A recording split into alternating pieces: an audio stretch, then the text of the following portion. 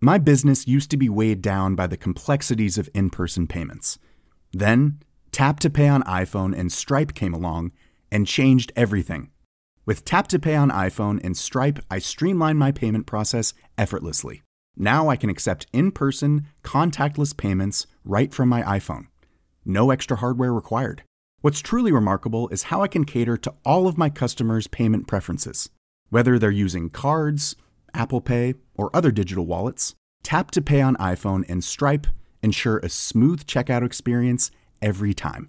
And it's not just me. Stripe helps businesses of all sizes, from local markets to global retailers, scale quickly and stay agile. To learn how Tap to Pay on iPhone and Stripe can help grow your revenue and reach, visit stripe.com/tapiphone.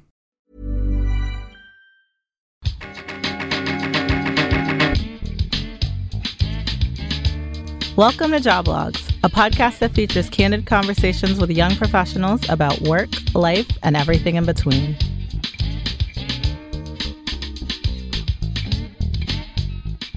Hey everyone, welcome to Joblogs. I'm Courtney. I'm Joy Marie.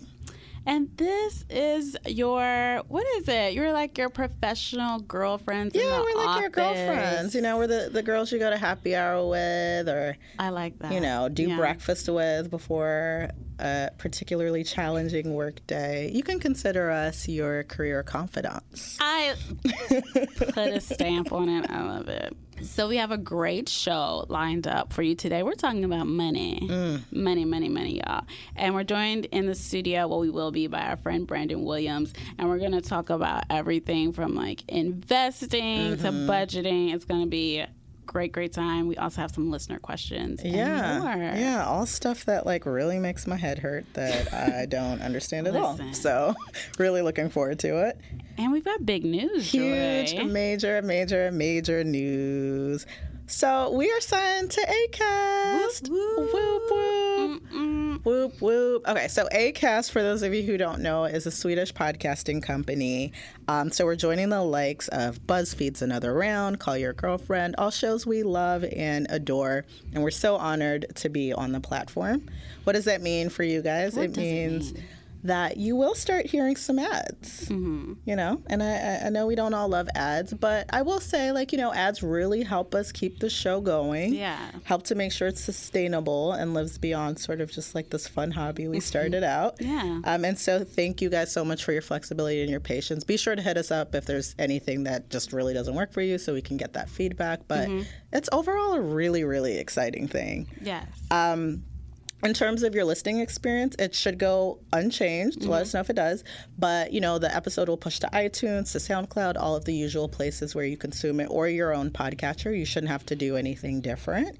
But you can also now listen on Acast's players.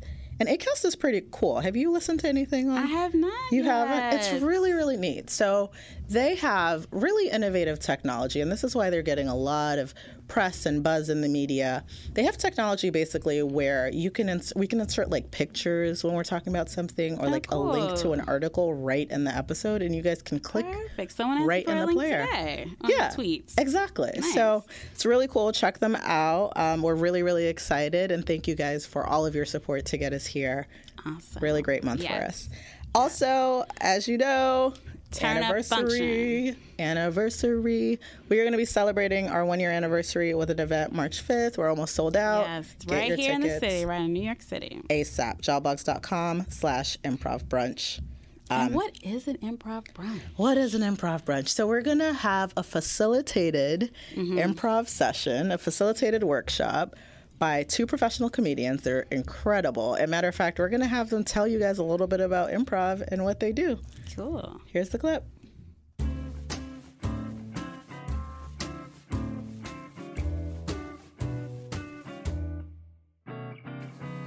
I think when a lot of people think of improv, they think, Whose Line Is It Anyway? Or Saturday Night Live, or they think about Amy Poehler and Tina Fey, or any number of these wonderful, brilliant people who have come out of improv comedy and developed themselves as fantastic comedians. And that is certainly a huge part of why improv is valuable in our wonderful world. But there is a whole other side to it, which is a side that really excites me. And that's the whole act of creating something in the moment with other people. So on March 5th, Powersuit Improv, which is a company focused on how improv can improve your communication skills at work, is going to be teaming up with Joblogs to host Improv Brunch, which is going to be basically brunch, which who doesn't love that, paired with a bunch of incredible improv exercises and games, all focused around building creativity, collaboration, and confidence in how we communicate at work. So we hope you can make it. We hope you can have a good time with us, drink some mimosas, and have some lols. Please cut out the part where I say have some lols. Awesome. So now tickets will definitely sell out. So go to, where do we go for tickets, Joy? Joblogs.com/improvbrunch. See you there. Get yours ASAP. And what else? Oh, and if you're not in the city, or if you're in the city, whatever, subscribe to joblogs.com/weekly. Yes. For our great weekly newsletter. Links for you to talk about at the water cooler, some professional development stuff. Yeah, Braccos for your commute, because we know those commutes be long. Yes. So check us out there. All right, so now it's time to clock in. This is the segment of the show where we check in on each other professionally, hold each other accountable, but also just hear about any challenges we're dealing with, what's going on at work. So what's new with you, Courtney? Well, since money is the motive this week, I want to talk a little bit. I'm getting really serious about how I present myself when I'm doing freelance work. I've had a significant uptick in I just want to pick your brain conversations and help me out with this. Yeah. So I really just wanted to buckle down on that freelancer aspect of my life. And luckily, I didn't even realize how many entrepreneurs and freelancers are in my circle. When I started thinking about what's the scope of work and all these other things. And so many people had resources. I have to shout to my roommate, Jen. She's on Twitter at JAkelame. We'll put it in the show notes. Yeah. But it's great when your roommate is a career coach and brand strategist. Oh, is she? I didn't know. Okay. Yeah, so Good she just gave me this template for creating a scope of work. And it's a really great exercise, even if your client doesn't require an extensive one. It's great to, you go through and you figure out the deliverables. Well, what is a scope of work? Because I know we use them at work with vendors and stuff like that. But in the context of freelancing, what exactly is that? Scope of work is exactly what it sounds like it is. It says how much work is involved to accomplish the goals that you brought me on to accomplish. And why is it important to have one? It's important because you want to get everyone on the same page before any money is exchanged, before any work starts. You want the client to know this is what you've hired me for, and this is what I'm going to deliver. Right. So basically to manage everybody's expectations. Yeah, definitely. It's so funny. Jonathan Jackson, shout outs to Jonathan, who is the editor at LinkedIn and also works at Blavity. He says this really cool thing: don't let people pick your pockets and disguise it by picking your brain. You absolutely cannot aimlessly dig around through my intellect. I love that. Good one, Jonathan. I feel like that's essentially what this is. Definitely. And it was a great exercise for me because I didn't give this much detail to the client, but I went through every action that I needed to do to accomplish what they wanted. And then I assigned hours to each. Nice. And then multiplied it by my rate to say, okay, this is an estimate of what this is going to cost. Right. So it allows me not to over service them. Yeah. And also not underquote them. So they're shocked that it's taking this much. I love that. I love that. Yeah. So that was great. Another tip from Jen I've never been, it scared me to think of a rate. I just didn't know what goes into it. What are other people doing? Yeah. And she gave me a great tip is just take your annual salary or your desired annual salary and divide it by 2,080. That'll break it down to an hourly rate of what your job is paying you. Okay. Then you add on a 30% for those taxes because the government is coming. That's true. As we're in tax season, so you guys know. Yeah, that's true. That's a great way to come up with an hourly rate. Awesome. I love that. Yeah. I love that. Good luck with the project. Let us know how it goes. On my business. Yes, legit. What about you, Joy? Yeah, I mean, kind of coasting through the month. Super stoked for the event. I can't wait to see everybody there. I've been thinking a little bit about like my corporate exit strategy, which some of y'all will be like, Joy, didn't you just get a promotion last month? Well, not for any time soon. Okay. So if you listen, my boss and my employee listen to this, I'm not leaving. But I am giving it some thought because just in terms of like some of the discussions we've had around building the type of life you want, I don't think I'm going to be working in corporate forever. And I think it's perfectly okay in our generation these days to be realistic and honest about that. I'm very open with my coworkers and everything about the podcast and lots of like fun panels and things I'm doing.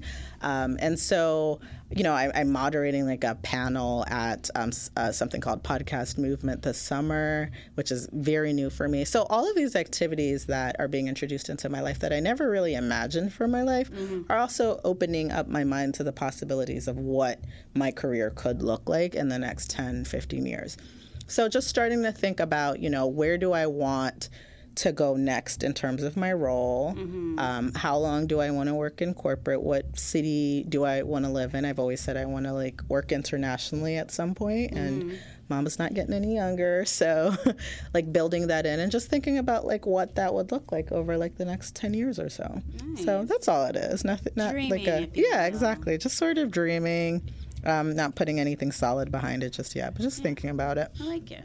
And then also, like, in that vein of thought, I was talking to a friend about, like, these, like, status purchases that some people have at a certain age. I feel like we're in New York City. For, like, so, like, a house would be, like, a status purchase, right? Like, you hit a certain age. Right. So we're in New York City where I feel like we're so exempt from a lot of some of the status purchases our peers are making, like, cars or houses or, like, things like that. But there are also smaller ones. Like, do you own a food processor? I mean, these are, you know what I'm saying? Like, when do we get like that type of thing in the kitchen? And I feel like living in New York City, you just don't have these things. Oh, I also do think New Yorkers stunt on like when they leave the city, like where they're going. Where they're going? Their travel, like the travel pic. Like, oh my gosh, is it snowing? I don't know. So I mean, I've been thinking about that lately. I don't know what my feelings are. I don't know if I feel bad about it or not. But like, I don't have a car. I don't own a house. I mean, you deserve a little treats for yourself every once and again. So that's a status. So like a really nice like tote bag, right? Like spending more than like $300 on a bag. That's kind of like I'm saying at a certain age, maybe a certain promotion or something. That's like a nice status purchase. Yes. Nice little brand name. Expensive pair of shoes. So, maybe we'll get into some of that. Treat yourself. Treat myself.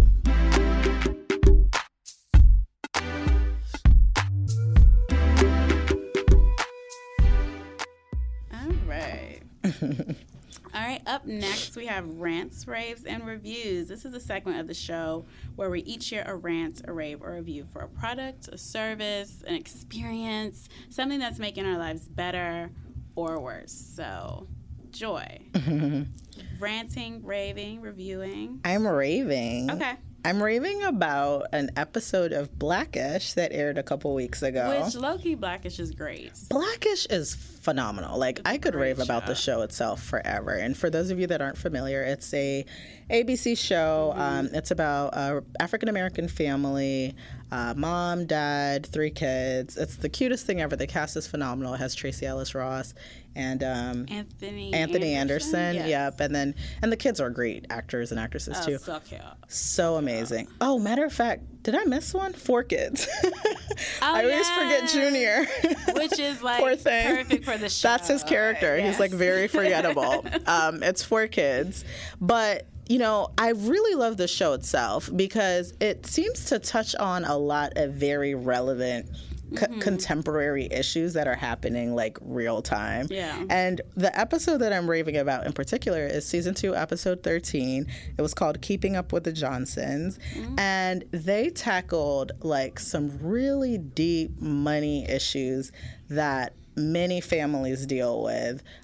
Specifically in the context of like African American families. But they kept it so real. Basically, Anthony Anderson's character has like come into money. He's doing very well. He's an ad exec. His wife is a doctor. And so they have money in the family. But there was this point, I'm not going to spoil it for y'all, but they pretty much figured out like they were just blowing a lot of it, didn't have investments and things like that. And so they go on this like money diet to cut back and see if they can cut their spending. And there were just so many themes in that episode that were just so real and so incredible to see on a televised platform. And so I loved it because it really made me think about the dynamics of money in my family.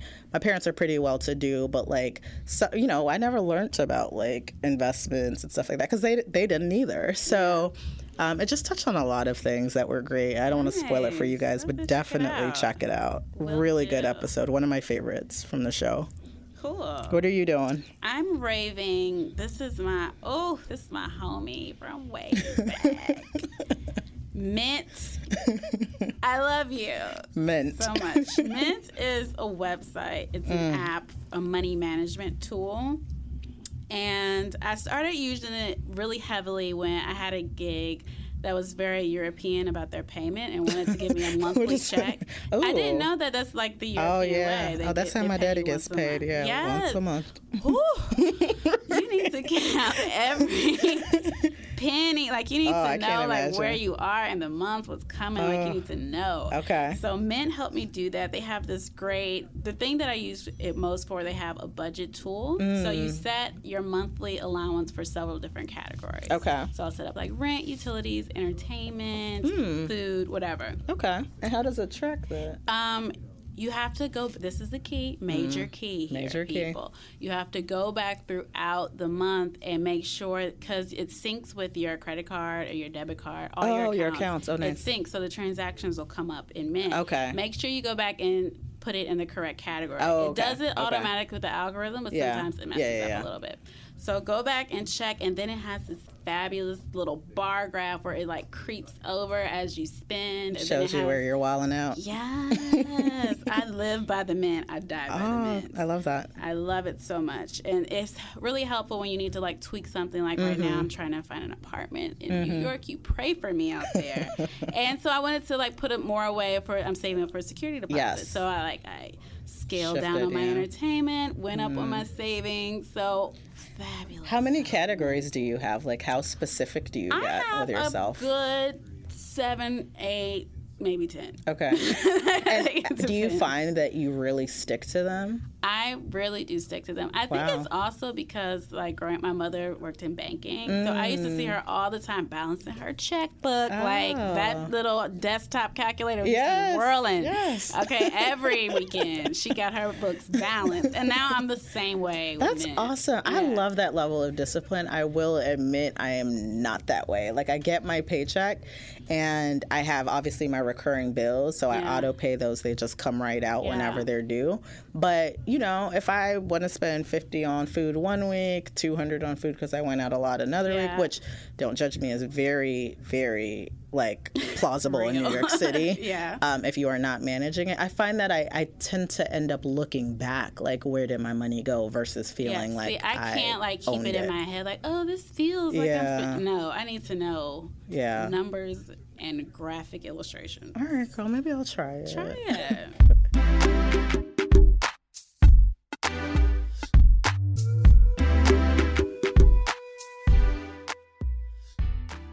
Guys, next we're going to have a bit of a round table about these money issues. And we thought it would be a good combo to have our friend Brandon Williams sit in on. Hi, Brandon. Hey, Brandon. Hey, how you guys doing today? Thanks for having me. Yes, we're so excited to have you. Yeah, so Brandon is a Chicago native.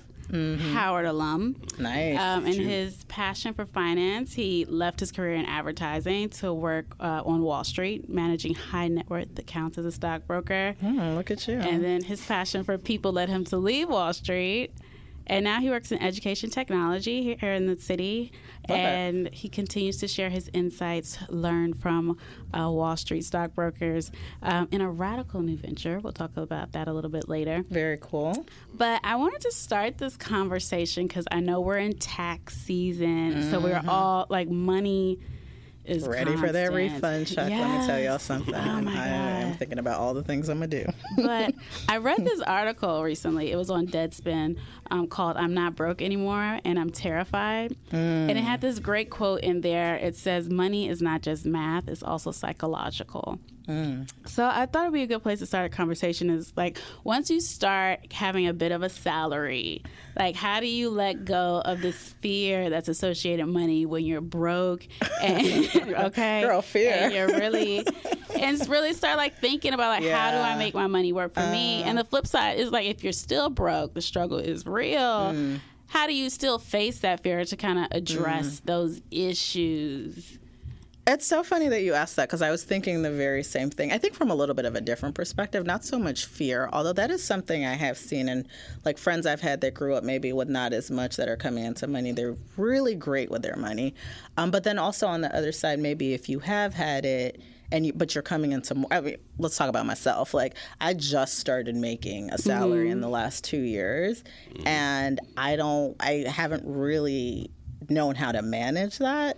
And I'm just coming into like realizing like my peers have 401ks and things like that. So like when you're coming into money for the first time or more money or whatever the case is, how do you manage it? Where do you begin? Yeah, where do you even begin? It kind of starts with knowledge is power. To kind of get rid of that fear. Fear is really tied into not knowing much about a particular situation. So especially when it comes to investing, the number one thing is first to kind of educate yourself and figure out what it is that you're looking for and what it is you're trying to accomplish. So if you're just coming into money, the first thing I would do is try to figure out, look towards the future. Like how do you want to live during retirement? In other words, like how much do you want to pay yourself? Do you want to live off a salary of $30,000 a year when you retire? You want to live off a salary of $50,000 a year? Yeah. If you do a little bit of math, just having a salary of $30,000 a year means that you would need to have at least about $1.5 million in the bank by the time you retire. Oh, really? Now, yeah. So I clearly have not done the math. Right, exactly. So, a lot of people think, okay, if I just save, maybe $10, $20 a month, or if I just save $100 a month, I'll get there. Yeah. You're not going to get there. Yeah, and like, a good way to tell that is ask your parents how they're doing. More than likely, that's they're true. not exactly where they thought they would be. Yeah. And part of that is because they didn't have the education in place, and then they didn't really kind of do the math and say, hey, okay, well, if I need $1.5 million in order to have $30,000, a year. then This is how long it's going to take me to get there too. Right, like it's exactly. the other piece. But I think retirement is one very big piece of the puzzle. But for a lot of us, it's like, again, like I'm kind of living in the now and the present. And maybe I've only known how to live in the now and the present with my money for the last 5-10 years. How do you even shift into the mindset of thinking that far into the future? And also, like, how does it impact, like, the next 2 years, the next 5 years, the next 10 years? Right. So, again, it does start with at least knowing what you want for the future in order to kind of even prepare for it. So whether you have $10 or, $100 to put away each month, the first thing to decide is, okay, well, hey, one, does my job offer like a 401k, for example? Yeah. If they don't, then maybe I need to open up an IRA, which is like an individual retirement account. So first I would kind of explore your options to see what you can get through your employer, especially if they do like matching or something like that. Yeah. What's matching? So for those who don't know or aren't familiar. Yeah, so it's very rare that companies do it these days, especially after like the stock market crash of 2007, 2008. But basically, a lot of companies will match you dollar per dollar up to a certain amount. So match what you contribute into those accounts. Exactly. Oh, nice. So if you contribute, 3% of your monthly salary to it, then they'll contribute, 3% as well, up to a certain So amount. you're getting it's like 6%. Exactly. So it's like free money. So everyone should do it, basically, like if they it's have that available, option. yeah. If it's available and if they're matching, yes. If they're not matching, there's better alternatives out there. Oh, okay. So kind of, again, about the whole fear thing, the way that the financial industry is kind of set up, and they thrive on that fear. Like, they want you to believe that you can't do it on your own. Yeah. Hence the need for stockbrokers, hence the need for all of these different, advisors, all these other programs that are coming out. And they try to make it seem that it's something that you're not able to do on your own. Pretty much all you want to do is invest in things that you use. Go to places that you shop. If you like Target, invest in Target. If you buy lots of Jordans, buy some shares of Nike. If you're into fitness a lot, look into maybe Fitbit or some wearable tech company, something of that sort. Yeah, that's real, because I know the most success I've had on the stock market, 'cause when I've dabbled, is Chipotle. Because when I was in college, Chipotle was my jam, and I heard they were coming out with an IPO with stocks. So I was like, Mom, I think you should buy some Chipotle stock when it comes out. Yeah. And it started to go through the roof, because then everyone else discovered this was before the recent tragedies in Chipotle. Nobody was messing with growing Chipotle. super fast. Everyone was like, oh, Chipotle's great too, girl. So yeah, it really is a real world reflection, the stock market. It reflects what's... Okay, I'm already a little stressed out by this conversation, though, because it's like, let's take a step back. It's like, so I think what you said about fear of what you don't know and don't understand, that's so real. And I am working a corporate job, at a public company. I have a 401k because I knew it was a thing I should do, and they do match. But like beyond that, I've never invested in the stock market, and I don't know. And I have tried to read some things. Like I have pretty educated friends who are doing this just like y'all, and I've tried to read some things, and it's so overwhelming. I just don't get it, and I don't know where to start. So like, what do you say to people who know that?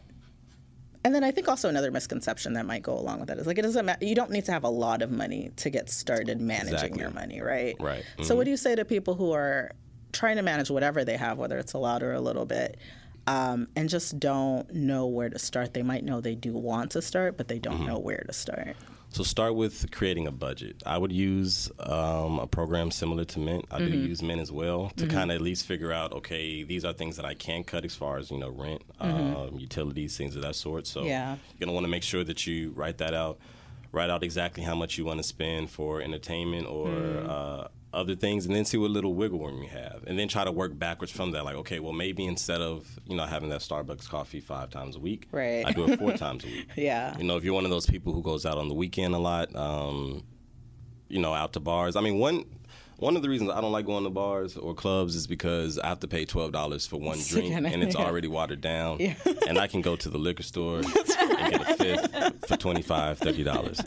All right, so it's like, to me, it's more it's those little shifts, and like you can still have that whatever lifestyle it is you want, but exactly, and and you can switch it off with your friends. Like, okay, this week, it's at my house. I'll buy the bottle, and you guys come over. So it can alternate like that. So that's a way to save some money and still be social. As far as eating out as well, I know in my Facebook feed, I've got those videos of like, chefs cooking and stuff like that. Like, try to make some of that stuff. BuzzFeed food. Now, it might not come out as good as theirs, but at least fails. Try it. So I hear you. That saves you some money. I have started meal prepping and making my meals a lot. You have to? That. It's great, because even if it's like coming out to around the same money as like a certain week, the quality is better, and also like I know exactly where I can come in every week with groceries, and I love watching my bank account not move all week because I didn't go out to eat or order Seamless. So that's incredible. Yeah. So I want to go back a little bit to that 401k conversation, because I know I get the paper and it's just like, whew, lots of boxes. So how do I handle this? Whether it's if I want to be more hands off with it or like hands on, like what are some different approaches to setting up my 401k for retirement? So the first thing about 401ks is you don't have a lot of options, which is honestly the reason why I don't like them as much as like individual or IRAs or other types of retirement accounts, mainly because basically when you get a 401k, you're really just deciding which fund you want to invest in. So there's really 2 types. You're going to have like your target date funds, as they're called, which is pretty much like a 2050 fund. In other words, I'm looking to retire in the year of 2050. So everything inside of this mutual fund is kind of geared toward, me retiring at that stage. So it's like more riskier now, and then it gets more conservative with how they over time. What does risky and conservative mean? You mean like in terms of the... In terms of the investments, so your more your risky investments would be for like right now to invest in Shake Shack, for example. I love Shake Shack, but it's not a stable company quite yet, so it's a lot more risky than something stable like Johnson & Johnson. Oh, got it. Where people always need Band-Aids. Got it. Or even bonds, government bonds, things of those sorts. Those are really stable investments. So when you put your money in a 401k, you're basically saying, hey, you guys over here, take care of my money, trade it, do it, grow it until I'm ready to take advantage of it. In relationship with that specific goal that you have in mind. Okay. But the thing about 401ks, again, like you have those target funds. So if you're filling out that 401k form, if you want, you can check that 2050 box or 2055 box or whatever the case may be. Or you can go the other route and choose like an index fund. Basically what an index is just like a group of stocks that track a particular part of the market. So I would usually suggest going with an index fund if you can with your 401k, because they have less fees and they actually outperform some of those target date funds. Okay. So if you have the option, get it matched and choose index. Now I wish like employers gave a one-sheeter on this. You know what I mean? I had like a session where someone came in and talked about it, and it was just, I don't know. It's like over your head. It's like they give you all of these options, that plus benefits, which I can't even get into right now. I mean, blessing to have them, but it's like, how do you even make these decisions? It's ridiculous. So, I mean, I want to talk about, so you talked about like, regardless of whatever it is you're making, kind of working backwards and figuring out where you have wiggle room. I've been doing some reading, and I saw this somewhere else. I can't remember where, so if you're listening and I'm getting this from you, let me know.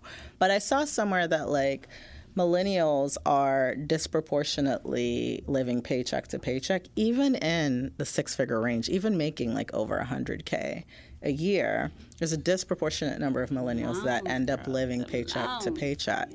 And I think like to your point, it's like the result of not managing. Like if you don't know how to manage a little bit of money, you're not going to know how to manage a lot of money. Exactly. That all comes back down to your principles. Honestly, like you should, if you're making $100,000 a year, you should be able to live within your means. You really don't have an excuse not to, even with student loans. And talking to somebody who pays more than their fair share in student loans. Don't we all? But, I mean, pretty much, if you think about the average income for salary income for one person is $36,000. Where?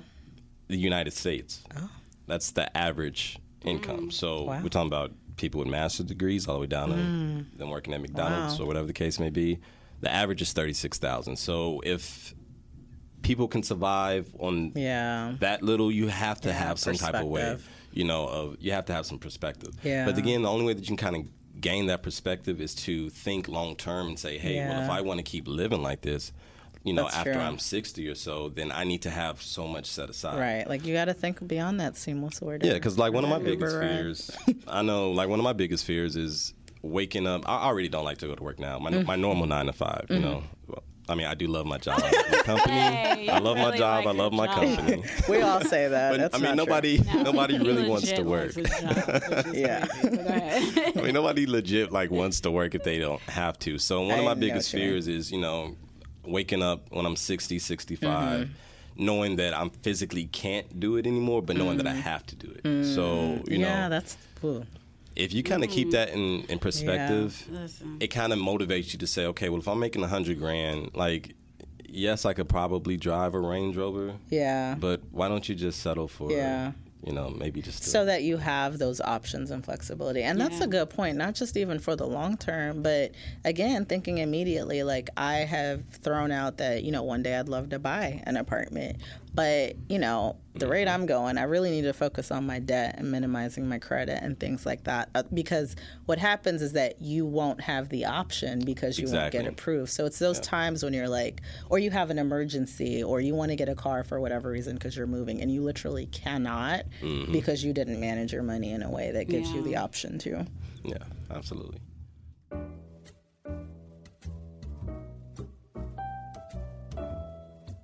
All right, let's do a quick coffee break. So I need to know something. What's the line of harassment for getting my W-2? Because I did the preliminary, past gigs. Yeah. I'm like, hey, here's my new address. Yes. You know, just checking in for Didn't when get W-2s anything. come out. It was great. The deadline came. It's January 15th. No, you're right. And there is nothing. And now we are late February. Yeah. No. I don't think there's a line. Girl, that's your Okay. money. Listen. Call, write, show I'll up be in person. that inbox. Okay, Yeah, 'cause nah. This is, whew. That's Need to toying with your check. money. We don't play around with coins.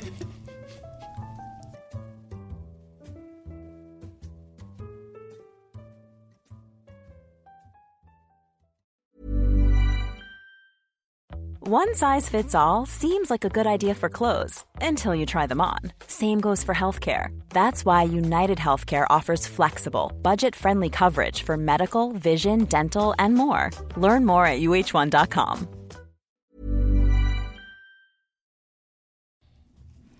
All right, so we're having a great conversation. And I think the big takeaway for me is, like, you have to have a strategic approach to your money. Like, a lot of Yeah. times you just kind of let it happen to you, Yeah, and you're I do. reacting to it, and you really have to kind of stop, take stock of, like, what's happening, and look for those opportunities, whether it's spending less in one place, or maybe it's like, if you have a lot of debt, maybe it's like, maybe I need to go to a debt consolidation, like thinking about how can we make this better. Yeah, for sure. So where do we go to learn more about investing in the stock market? Like, do you have any resources?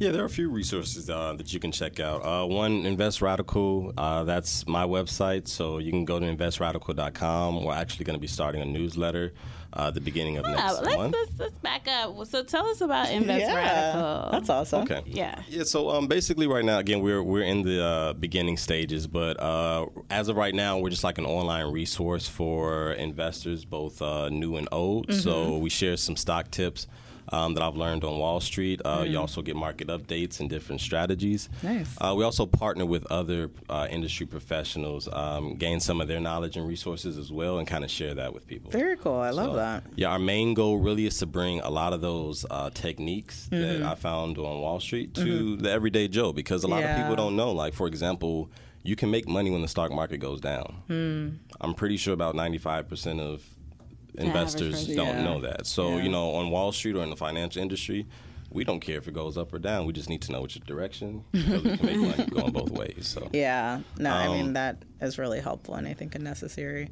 yeah, resource. So that's pretty much what Radical is right now. But we will be doing workshops soon. great. So, yeah, you can follow In the us. New York City area, or? We'll start off in the virtual? New York City area, then heading down to D.C., and then we'll see where it goes from there. Awesome. I love that. Nice. So you said at Invest Radical. Yes, and Radical is spelled, though, Radicle. So what that is like the first root from a seed. Come on. And we're all about, you know, pulling resources from different areas to kind of grow like one strong tree. It's all about Nice. making a... Nice. So at Legacy. Invest Radical on Instagram And Twitter. and Twitter. And you can follow us on the web. Cool. Nice. Investradical.com, you said, for the subscribing to the newsletter. Yes, ma'am. Cool. Yep. Some other sites that you can check out. I have another friend who's a Howard alum. He has an excellent website. It's called Black Market Exchange. It's thebmx.com. So the letter B, MEX.com. And he has a lot of great videos and articles about, you know, investing in different strategies. So I'll check them out a lot too. And then one of my go-to favorites is always Investopedia. Investopedia? Yeah, they have lots of videos. They explain everything kind of in a, you know. As far as investing and kind of building, Yep, and just getting growing started. for the long-term goals. I love that. We'll put all of those in our episode links on the website. Yeah. And what I really like, too, about all of these resources, with the exception of Investopedia, is just like, you know, it speaks to people of color, too. And I think a lot of marginalized populations, like, economic empowerment is so important because that's like the legacy that you leave behind beyond your lifetime. Now, And we so- spend more money than any other race. Right. But we're the brokest. Right. So. Right. So, well, that's a result of a lot. All right, for another day. But thank you so much. It's incredible resources. And thanks for having me.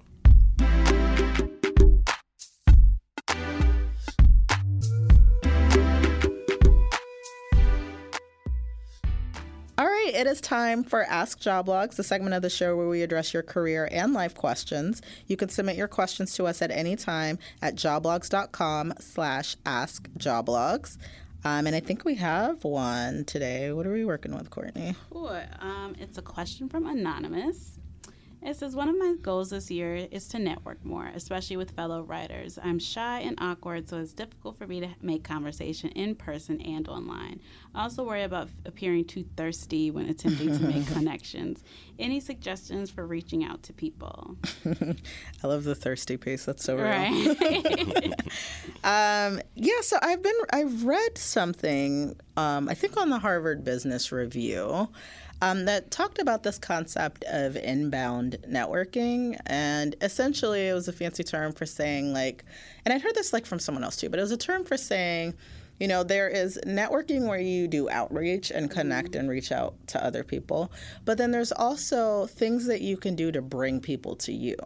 And so I think for all of us here, we have, I have Joblogs, you have RedWork, you have Invest Radical, and we all have these different things that we do that we publish regularly that pretty much speak for us in spaces that we don't have to proactively go out and speak into.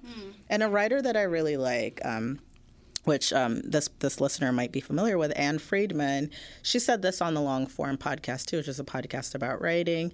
She said she talked about how, she used to be an editor, and then she started this weekly newsletter basically curating all of the awesome journalism and stories that she had read from that week. And she has now 26,000 subscribers. And essentially she doesn't have to pitch anymore because that newsletter brings people to her and demonstrates her work. Yeah. So we've talked a bit about some other networking strategies in past episodes, but I think for you, as a writer, you have a product that you can put out there into different spaces through social media. So consider, connecting with other writers that way. Yeah. And I would say the key to not being thirsty is to be genuine. So especially since you're a writer, read people's work and then compliment them or tell them what you took away from this. If you have something that adds on to what they're talking about, share that with them. So I think a lot about a relationship is about adding value. Yeah. So if you contribute something, I think people will recognize that. Yeah, for sure. Any ideas for making friends? I agree with you as far as just stay stay genuine. Yeah, and then just play to your strengths. I mean, if writing is your strength, that is going to be what people are attracted to. So I would write and put it out there as many ways as I can. And I'm a firm believer that, again, you also can't think about what people say. If you come off thirsty, you may be thirsty. You just gotta, if you want it, which is more important? Do you want it more, or are you afraid of it more? Yeah. This person says they're shy in person and online, which is quite a conundrum. I usually find online spaces to be more comforting than in person. The thing, I guess, because you can think about it until they respond. You're so did I sound like this? Or was it like this? But I mean. Yeah. To Brandon's point, it's you have to kind of be, at some point you have to say it is what it is. I know. Just do it. I know. Well, good luck. Keep us posted. And thanks for writing in.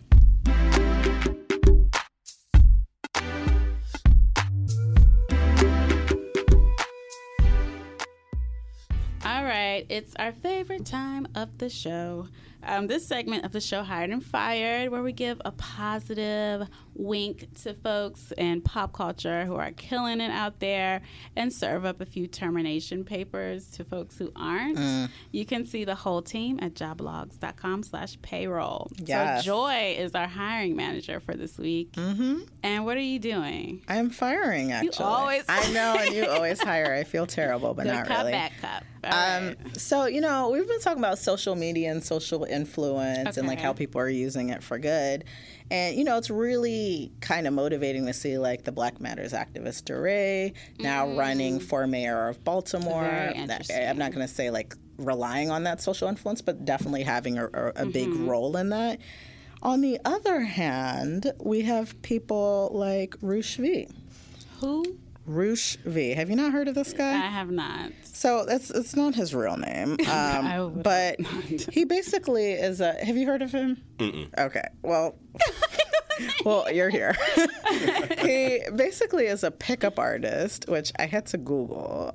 Oh, a womanizer, a professional womanizer. Okay. Sleeps around with women. And he has started this whole like anti-feminist movement to basically get men together to rally against and build solidarity against feminists and women. And he's used that influence. Like, if you look at his social media accounts, it's all littered with hate speech, all littered with misogyny. So he's like a troll. He's beyond a troll. He's like super troll. He's like written books. He's like a published author and everything. He has like whole communities with like tens of thousands of men in them.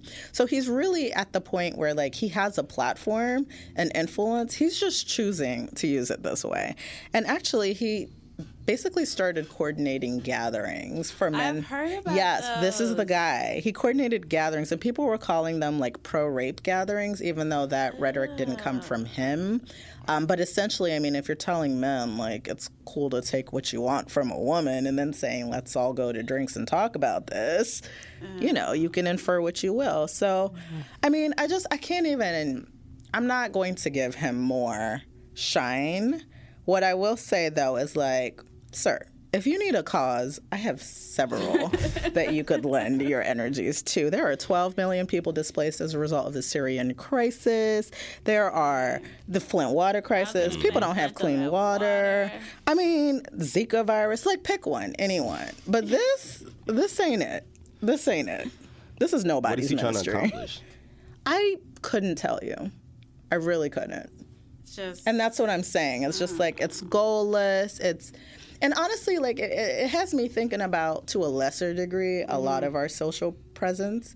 Because a lot of times things will happen in the media and we all are just rah, rah, rah, and we're on there and we're talking about things. And like, sometimes just do a quick check. Like, what are you trying to accomplish? Are you just spouting out the mouth about nothing with no cause? Like, you know, your words have power. Yeah. They do. And so in this Donald Trump Rouge V era, I caution you all to really use your power for good. So, sir, you are fired. Bye. Escort him out the building. Goodbye.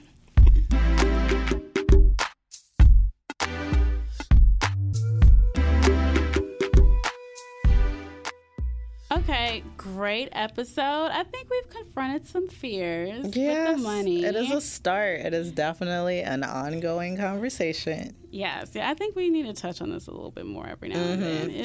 It's rough. Adulting. I know. Hashtag adulting. I know. A couple weeks ago, I told y'all about that student debt segment I did.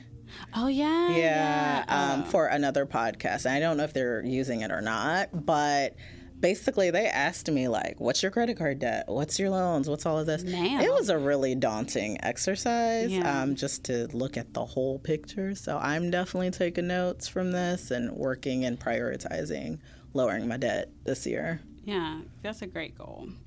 All right. So if you can't get enough of Joblogs, we're on all your social media channels at Joblogs, Twitter, Instagram, Facebook, yes. Connect with us. We keep the dialogue going Tuesday through Sunday. Yeah, lots of great content coming up on the blog, so make sure you check it out. Yep, you can also hear all of the episode links from this and other episodes on the website. Don't forget to rate and review us. We're on iTunes. You can search the iOS podcast app for Joblogs, and then you can hit review there, the tab there, and leave us a rating and a review. 5 stars proper, I believe. Or you can search on iTunes on your desktop. Many thanks, as always, to our guest, Brandon. This was a really fantastic conversation. Thanks for having me again. I really had fun. Yes. And also thanks to our producer, Adrian Wagner. Adrian, still up for Boodum. I know. In case you guys forgot. I know. If you guys missed that, we are taking applications. So slide in the DMs. And our studio, Visionary Media. Yes, thank you as always. Listen, you guys, this week, get yourself a Mint account, spreadsheet, whatever, checkbook, balance it out, figure out what you're dealing with in terms of your finances, and keep us posted. See you next week. Bye.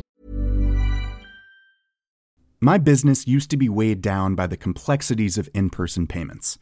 Then, Tap to Pay on iPhone and Stripe came along and changed everything. With Tap to Pay on iPhone and Stripe, I streamlined my payment process effortlessly. Now I can accept in-person, contactless payments right from my iPhone. No extra hardware required. What's truly remarkable is how I can cater to all of my customers' payment preferences. Whether they're using cards, Apple Pay, or other digital wallets, Tap to Pay on iPhone and Stripe ensure a smooth checkout experience every time. And it's not just me. Stripe helps businesses of all sizes, from local markets to global retailers, scale quickly and stay agile. To learn how Tap to Pay on iPhone and Stripe can help grow your revenue and reach, visit stripe.com/tapiphone.